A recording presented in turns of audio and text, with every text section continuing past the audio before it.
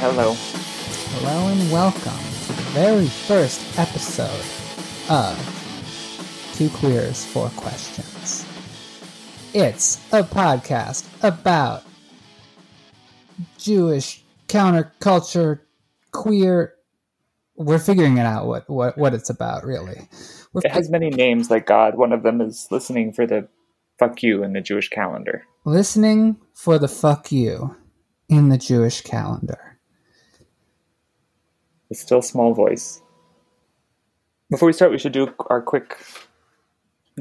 we should start and do our land acknowledgement. And just say that I, Agnes, am joining here from Queens on unceded land of the Lenape and Canarsie people. And we're meeting here in cyberspace. Yep, we're doing this over Zoom. I'm Ezra Furman, and I'm on stolen land from the Massachusetts and Pawtucket tribes here in Somerville, Massachusetts, where I live.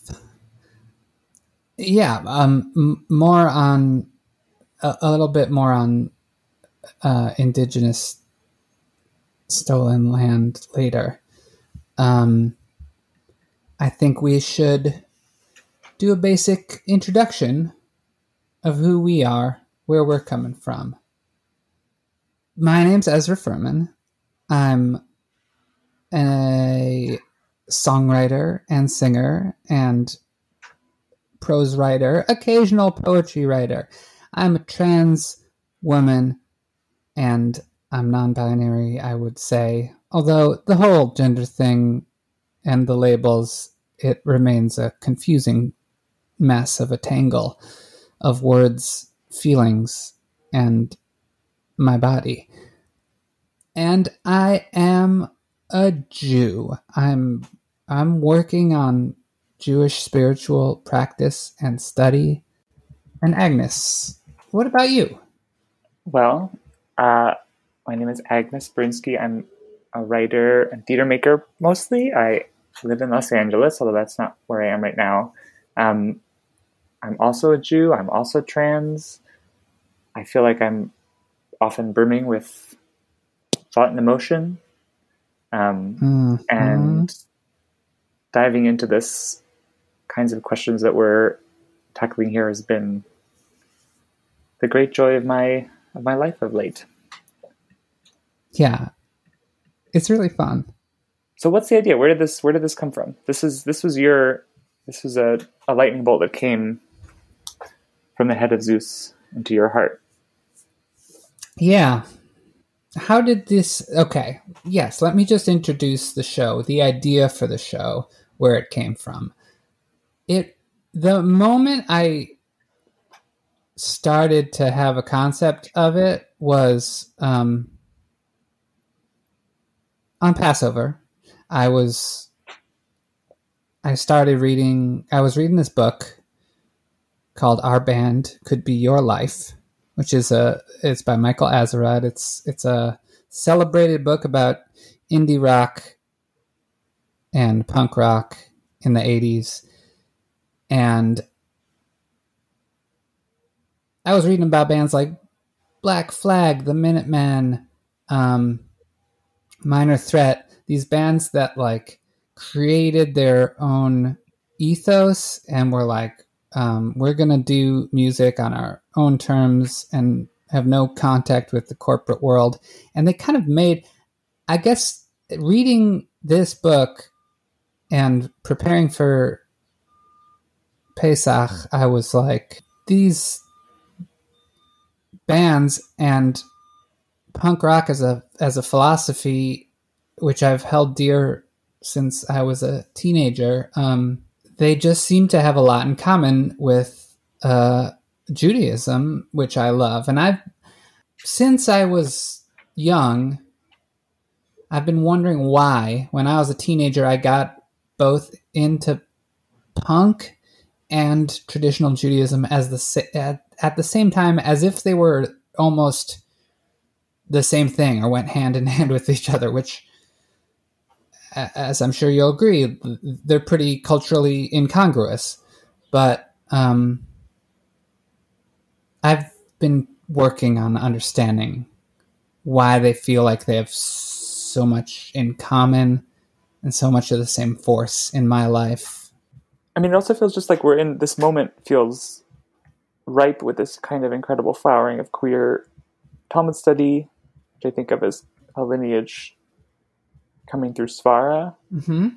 But it just seems like there's a kind of an incredible flowering of queer people talking and thinking about Judaism. Yes. And that sort of trying to understand the ways in which the long-lost siblings of punk and Judaism are actually deeply related. I mean, there's like a whole sort of forgotten set of family trees, and I feel like this is replanting this forest. Right. Yes, we've both studied at Svara, which is a organization that's run by queers and for queers, and is all about Talmud study with no translations, and is like,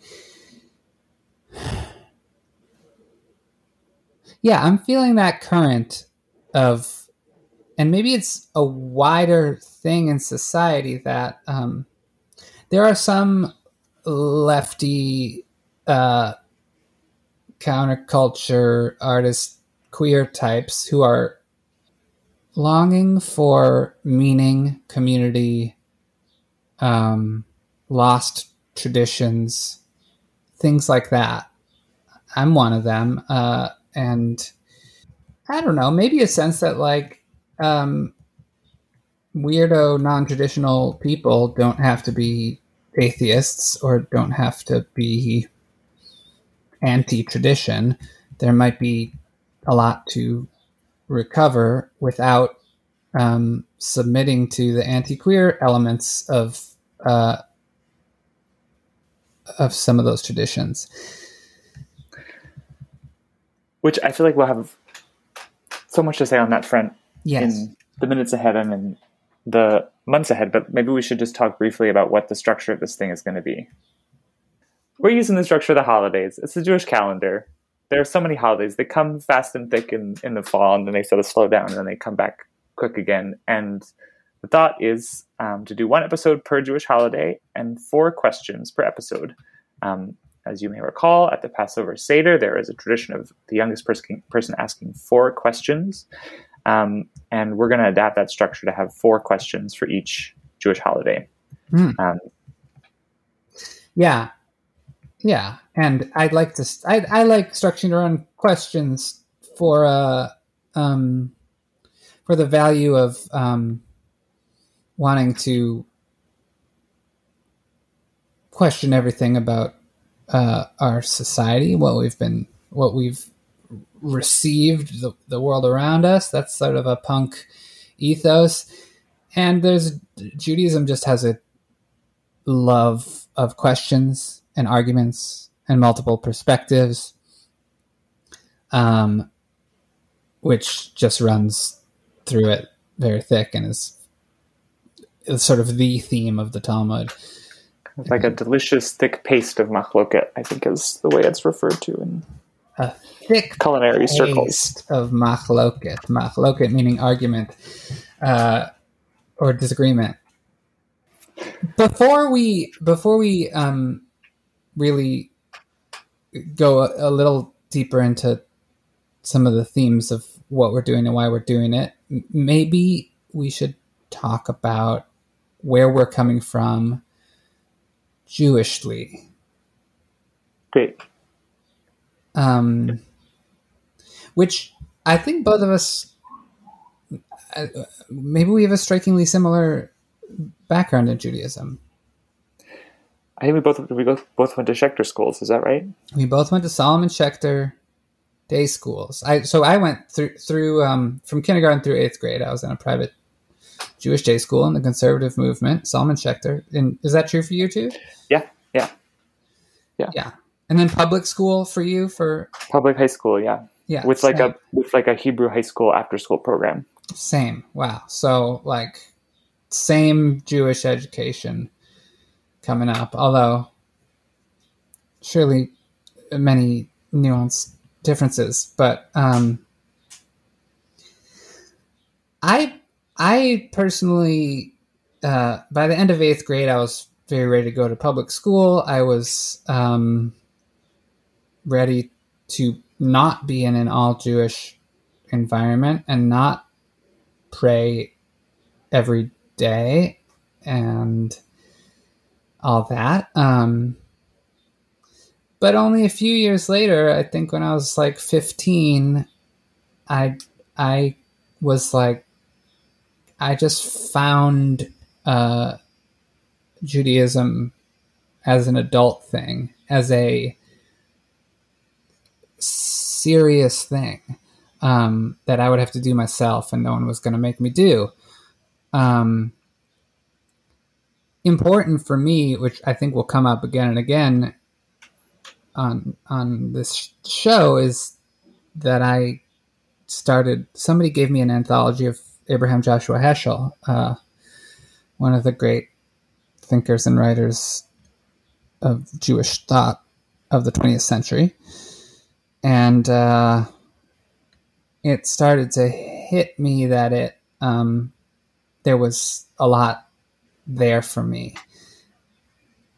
I think I was in a teenage push to, I guess, be different from my parents, who, my parents were liberal Jews. It's sort of the outlier thing that they did, that they sent us to a conservative Jewish day school. Our Jewish home life was like, we had Shabbat dinner, we had Passover Seders, we lit Hanukkah candles. But it wasn't like keeping Shabbat in a traditional way. It wasn't, we had a kosher home for like reasons of being able to have people over who kept kosher. But we didn't keep kosher outside of the home. So it's like I think to some people listening will probably be a familiar mix of like, we're Jewish, but it's not like an all-encompassing thing. It's sort of like keeping that thread strong and alive, but not like wearing a kippah out in the world, and not being known to be Jewish by all. Stealth Jew. Do you feel? Yeah. There's more to say, but yeah, I guess maybe I want to invite you to give a similar spiel. No, I mean, I think there's a lot in terms of that feeling at the end of 8th grade of being very impatient with this Jewish setting and wanting to be out of it, wanting to be in a public school. I think I always felt a sort of tug to, like, a whole half of my family is Catholic. I think I always felt a tug of loyalty to them that was sort of pulling me outside of what seemed like we've never talked about this. I just had to break it to you on the... Half of my family is Catholic. Really? Yeah. What?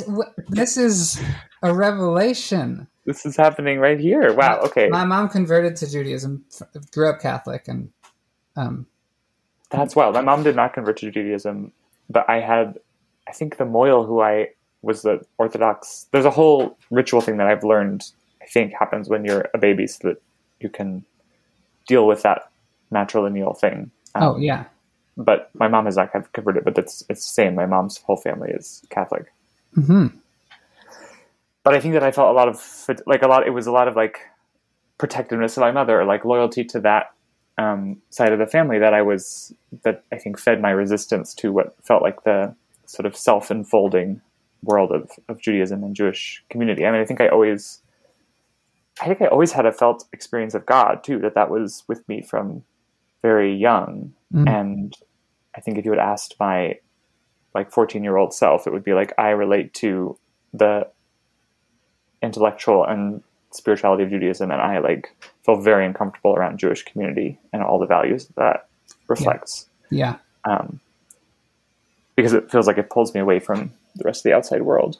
But I think, I mean, and maybe you will, I feel like I'm jumping forward in the narrative, and maybe you'll feel similarly if you continue your story as well. I feel like there's been something about queerness, and I think I started to, like coming out inhabiting a space of queerness that I think required slowly unpacking and dismantling so many of the sets of ideas and frameworks that I had been given, both through family and through education about how the world works and who I was and what it meant to be a person in the world, which has like been a great dismantling that has continued since coming out as trans in deeper ways too. And I think that honestly, the coming out as trans has been sort of almost inseparable from developing this deeper and more recent relationship with Judaism. I mean, I think I started to, it became clear to me early on that all the things that are part of what we talk about as part of transitioning, like pronouns and names and body stuff and clothing, all those things are technologies that we use and are part of this shifting sense of self and shifting way of being in the world. But I think that the ultimate work is work of the heart and a work of the spirit. And I think that that's part of what has been so important to me about sort of spelunking again into these Jewish caves. I mean, I think you, it's so particular and tied to one's own body, but it's also so much about a whole way of seeing the world and existing in the world. And I think when you start to dismantle so much about the values of the universe and the culture in which you exist, you need a new orientation. You need something, a new structure. And I think that queer traditions and queer history have provided that for me. And so has Judaism. I mean, I think it's like, it feels like the queer thing and the ecological thing is to take what's to hand. And I'm just like, oh, I have all these years of inhabiting these texts and this language, this like the language of these prayers is in my body. And the sound of these words are in my ear and in my heart. And what if these things that are just like lying around in the sort of like the junk house that is my mind, full of all the junk of all the things, like what if these are actually the stone that the builders rejected becomes the cornerstone? Like, oh my God, that's and I guess in that case, it's not, I'm the queer who rejected the stone of Judaism as presented to me in my youth, but here I am using it to rebuild my little queer heart. Yeah. So do you think that like coming out as queer, and I know that has had different stages in your life, but do you think that fueled a turn away from Judaism? I think I lived in New York for about 10 years, and I think I always had like little flirtations of going back to Jewish context. And I taught at a Hebrew school. It was one of the first jobs I had in New York. But that just felt like it felt like my whole life was compartmentalized. I had the parts of my life that were queer parts of my life and art parts of my life. And then there was the part that was like where I taught 6th grade boys in the Upper East Side about Bible stories. Yeah. Was really, I have a lot of things to say about that. But I think that it all just felt compartmentalized. And I think that the world of home and the world, like going back and visiting I used to tell stories in the high holiday services at the synagogue where I grew up in Baltimore. And going back there felt like I had to put on a costume of becoming this other person. And the rest of my life was like left on the side. So that dissonance just gets more intense. I don't know. But I feel like you have, for you, like this connection to Jewish observance and practice was kind of a rebellious impulse from early on as you. Yeah, it was. I met this kid who was a few years older than me, who was Orthodox and sort of becoming more and more intense. I mean, now he lives in Israel and he's Hasidic and is very like ultra Orthodox. And I was sort of admiring him. He was a very cool person. He like just, drove me around a lot. Is that a figure of speech for something, or is that just no, like literally he was giving me rides everywhere, and we were in a Jewish youth group together. Love that as like so many relationships that can be summed up in like, they drove me around a lot. Yeah, that is true. His personality was a very driving thing for me, and I was like, I'm going to do what he's doing. I'm going to be Orthodox. even though nobody else I know is. Nobody wants me to do that. My parents, it freaks my parents out. Probably was partly because of that. But I tried that for really, it was like a couple of years or more in high school. And I was trying to deepen that, and I was like, oh, maybe I'll go to a yeshiva when I finish high school. But, you know, in the background, it was all like crashing. I knew I wasn't out even really to myself. I wasn't saying I was queer or anything.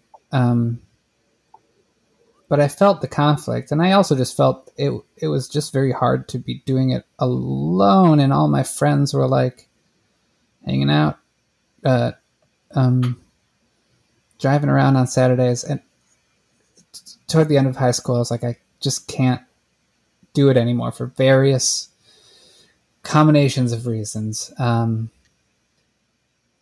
this conflict where, like, sort of like you were saying, like, I just felt like there were these two very important things in my life that couldn't be above water at the same time. Being Jewish and being queer, like, just one of them they couldn't breathe at the same time in the same places. And as time went on, I was like, well, that's just not really sustainable for me. That's not the road to happiness. So yeah, lots of angst. And at some point, it was also, I mean, I became a musician, a touring musician, and sometime in my mid-20s, I started keeping Shabbat again, like I did in high school, in this traditional way where don't use money, don't travel, don't use electricity, and it was just, as I had remembered from high school, like such a beautiful thing to do, such a liberating, meaningful thing to do. And I thought I would have to quit being a touring musician if I wanted to really do this every week.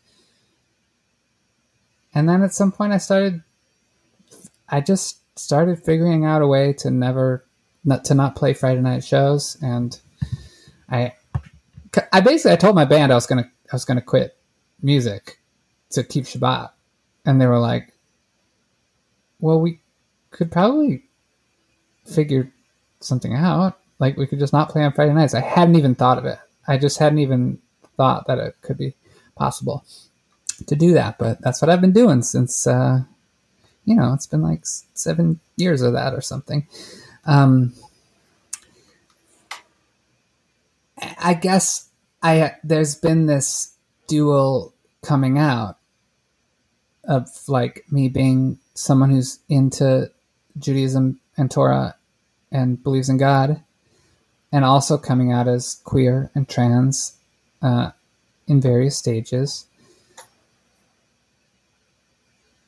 And those sometimes fight with each other, but I like, part of the idea of this show that we're doing is that they could be partners, and they feel like they are supposed to be partners in my life. They are pushing me to create myself and my life and its meaning.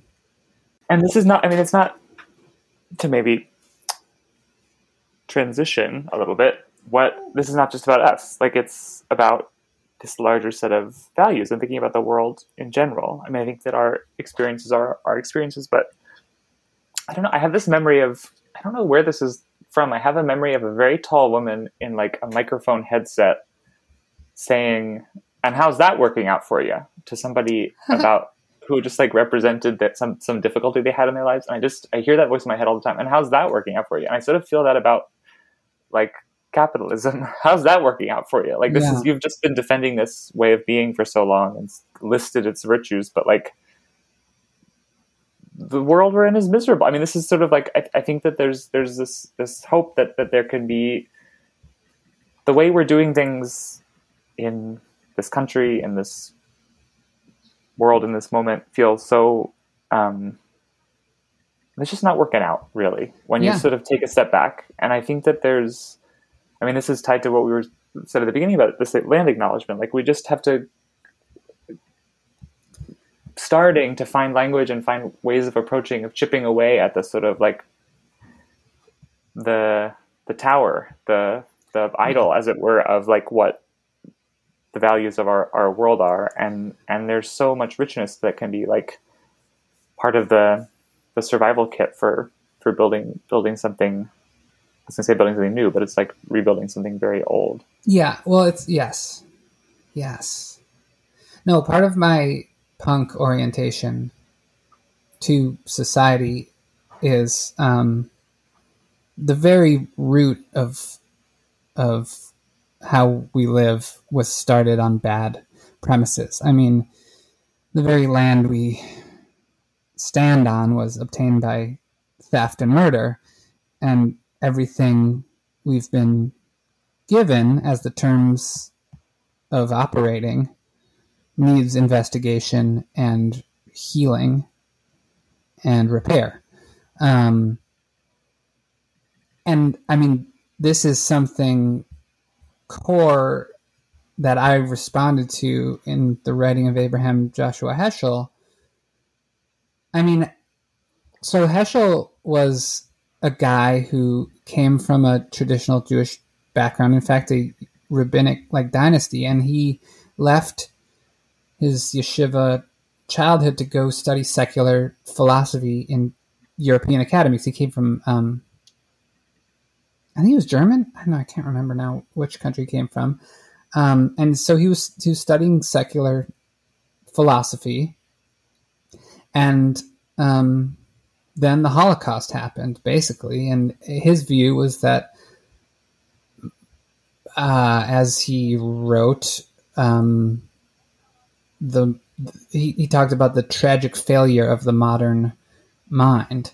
Like, you know what? I have a bookmark right on this part. This is from The Prophets, a book he wrote in the early 1960s, I think.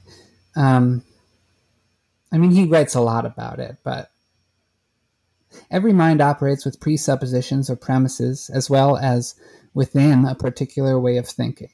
In the face of the tragic failure of the modern mind, incapable of preventing its own destruction, it became clear to me that the most important philosophical problem of the 20th century was to find a new set of presuppositions or premises, a different way of thinking. So he went to the Bible and the prophets and the way, just a different orientation to the world. He loves the prophets because they are like, I mean, the main thing about the prophets is that the basic terms of operating are wrong. And everyone is habituated to abuses of the poor. It's just a fact of life. That's how things work. And the prophets are morally disgusted. It's a calamity. It's a catastrophe. Daily life is like a moral problem. It's and I love it. I just love that kind of thinking seems to honor something that I know in my heart to be true. That like we deserve better. People deserve better. I don't want to accept the way things work. I want to imagine a different world. I want to reject the abusive world I've been given. There's this word that this Anishinaabe writer Leanne Simpson uses, Biskabiang, to describe. I think the way she defines it is the process of returning to ourselves, a re-engagement with the things we have left behind, a re-emergence, an unfolding from the inside out. And I really love Say the word again. Say the Biscabiang is the word, and Biscabiang, and which I think I'm not. I've just read her book. I don't know. I've never heard her say it aloud, but she has many books. I love the idea that it's like you've been walking along the path and you like realize that something is wrong, and you walk back up the path a little bit and see all these things that you've like left by the side of the road. And I feel like there's something quite powerful in imagining this total transformation, but not having to see it. I mean, I think that's how like there's been so much change in how we talk as a culture about queerness and how we talk as a culture about race. And I think that especially on the queer front, there's a way in which it gets attacked as like newfangled. Like all this newfangled stuff is just, you just got to give us time to get used to it. I don't know who the people who are saying this are, but I know we've all heard that voice. Like, and I just think that it's incredibly powerful, and I find it just personally very healing to be able to say it's not newfangled. This is actually quite old, and to be able to have these tools that are so old and so thick with stuff that we maybe haven't been paying attention to. Yeah. It's part of why I've always bristled at being called progressive or calling like my politics or values progressive. I mean, I wrote in a song, we're making progress, but progress toward what? I don't trust progress, I guess. And I also, like you're saying, I think a lot of what's needed is recovering certain ethics and a moral sense that we like already have, that we know, that we knew when we were children, before we learned about credit card debt. Or that was a big day when I learned about credit card debt. Oh God, I hate the idea of credit cards. We'll talk about that another time. I think the other thing, just aside of it though, is to say that it really does feel, I don't know if you feel this way, we're in a moment where things really are, there's some huge shifts happening. Things are just like crossing over just in the way, like the incredible work that Black Lives Matter movement has done and is doing, and incredible work that's happening on queer issues and ecological issues. Yeah. But there have been people doing fighting these fights and doing this work for so long. Yeah. And I think prison abolitionists have been talking already about prison abolition for decades. And now it's a thing that's happening on like the New York Times podcast, or, it's a thing that has crossed over. And I think that it's incredibly exciting. And really does feel like this is a moment where things can change if we keep our hearts clear and steady. And I just want to acknowledge how much loneliness there is in this work when we're not in a moment like this. I just sort of, like there's we're here because they're here. And there are so many teachers and leaders and artists who have been doing the kind of work that we're, I think, trying to do a little bit of here, maybe at a moment when it felt like they were just voices in the wilderness. So truly, truly, truly, we're here because they're here. Whether that's Yochanan and Reish Lakish or, our elders and teachers, people who we have studied with and learned from, that this was a very different kind of work to be doing 30 or 40 years ago. For real, lots of giants on whose shoulders we stand. But yeah, so our themes here are one major theme is like Judaism as some kind of having some countercultural potential, having it being sort of an alternate vision for society. And I think structuring it around the holidays is not arbitrary, and the Jewish calendar, it's not arbitrary because we've talked about this, I think, that the Jewish calendar suggests a map of an alternate mind, an alternate system. You're doing your mainstream stuff, your Gregorian calendar stuff, while we're over here with our own calendar outside of your society. That Gregorian top 40 stuff.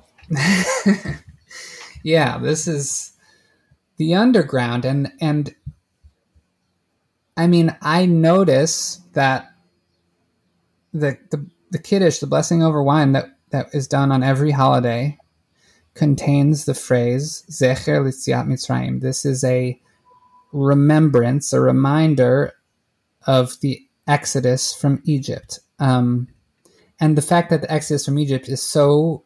I mean, this is what I was thinking about when I was reading that book about punk and thinking about the seeds of this idea for this podcast is the basis, the founding event of Judaism as its own group with its own vision, its own laws, its own values, is leaving a much larger and more powerful society that nearly killed us. You know, getting out of this death factory to make our own system.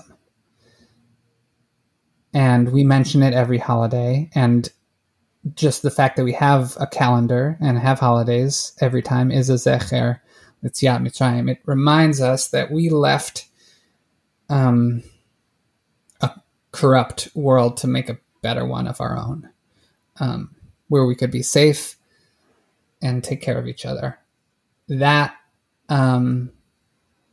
my rosy view of Judaism. I know that, like, obviously our own problems and oppressions and hierarchies and injustices very, very much do arise. We did not succeed at making a utopia when we left Egypt.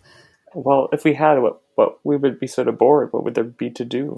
Yeah. I mean, I think the other activity, the theme that feels related to hearing actually you talk about that is the smashing idols idea. That not only are we leaving a larger sort of hegemonic empire, there's this sense of what are the idols, what are the things to which we pledge our fidelity in the culture we inhabit now, and how do we remember that the power to which we want to, the power, the love, the force, the energy, the godness that we want to wed our hearts to, and sort of like uproot all our other loyalties apart from, is this God that has no image, this God that is a protector of the vulnerable. Yeah. I mean, we're interrupting. We're elliptically and interrupting. You texted earlier and said, like, I guess we have to talk about God. And I think that's true. I mean, I think God will come up here and there in the course of talking about the Jewish holidays, maybe every once in a while. But this is sort of a premise that there is this, I think we both have a relationship to God. Yeah. And believe that God is God. Is that fair to say? Yes. We both, I think we both say yes to the question, do you believe in God? Even though that's I think it's a bad question, a very unspecific and false binary kind of a question. I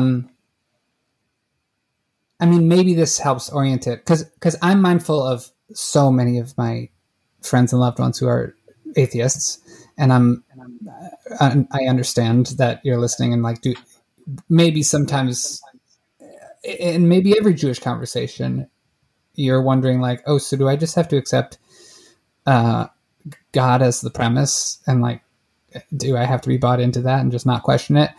You don't have to be bought into that. I do want to like say that we're into it. We're into that language. I think the thing about idols is actually instructive, that like, I have this book in my hand, Sapiens by Yuval Noah Harari, who I think would identify as an atheist. He's a secular Israeli writer. I feel complicated about the book. One of my favorite things in it is when the human brain developed an ability to invent things that didn't actually exist. And he has a picture of this statue of a part lion, part man that was like a very old idol from 32,000 years ago, discovered in a cave in Germany.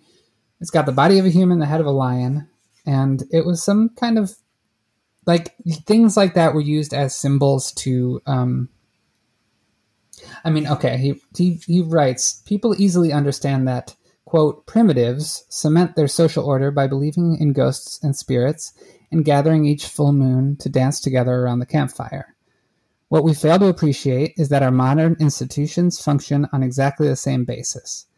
Take, for example, the world of business corporations. Modern business people and lawyers are, in fact, powerful sorcerers. The principal difference between them and tribal shamans is that modern lawyers tell far stranger tales. Anyway, he goes on to be like, companies are these fictions that like govern and structure our world. They are believed in to exist by everybody, or at least by our laws. They're enshrined. And that's sort of the same thing as having gods.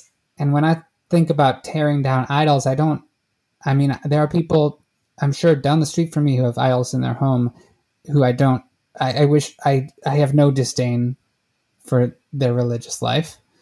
I have no desire to destroy those objects. I think I'm talking about like looking at the symbols and fictions that structure our world and rejecting them in favor of a better myth, a god that is transcendent of human power and is non-material. And I mean, there's a lot. It's the idols within that are the smashed ones. The idols within, and I don't know, hyper-capitalism. Values that society holds, that like more money is more valuable than a human life in so many cases. And stuff like that. It's a conceptual idol smashing that I hope for, and I think that gives a clue to how what we're talking about when we talk about God. Yeah. Although we could talk about it forever, obviously. Do we have anything else we want to say before we... I think you get the idea of our bent, where we're at. We're trying to not tone down any Jewishness and not tone down any queerness. We're putting it out there, baby. To me, to be a punk and to be a Jew is to be anti-assimilationist. And that's not to say separatist. I want to be in the world and be like really Jewish and really queer and just be more of all of the socially inconvenient things about me. All right. Well, let's leave it here. Yeah. Thank you for listening, and I hope you can join us on our journey through the Jewish calendar as queer Jewish punks. Yeah, it'll be a lot more fun if you come along. Mm-hmm. See you for our first proper episode, which is about the month of Elul and preparation for the high holidays. Yeah? Very heavy, very thrilling. Ooh. Lots of idols to smash. Lots of fuck you to listen for. That little still small voice. Okay. Bye. Bye.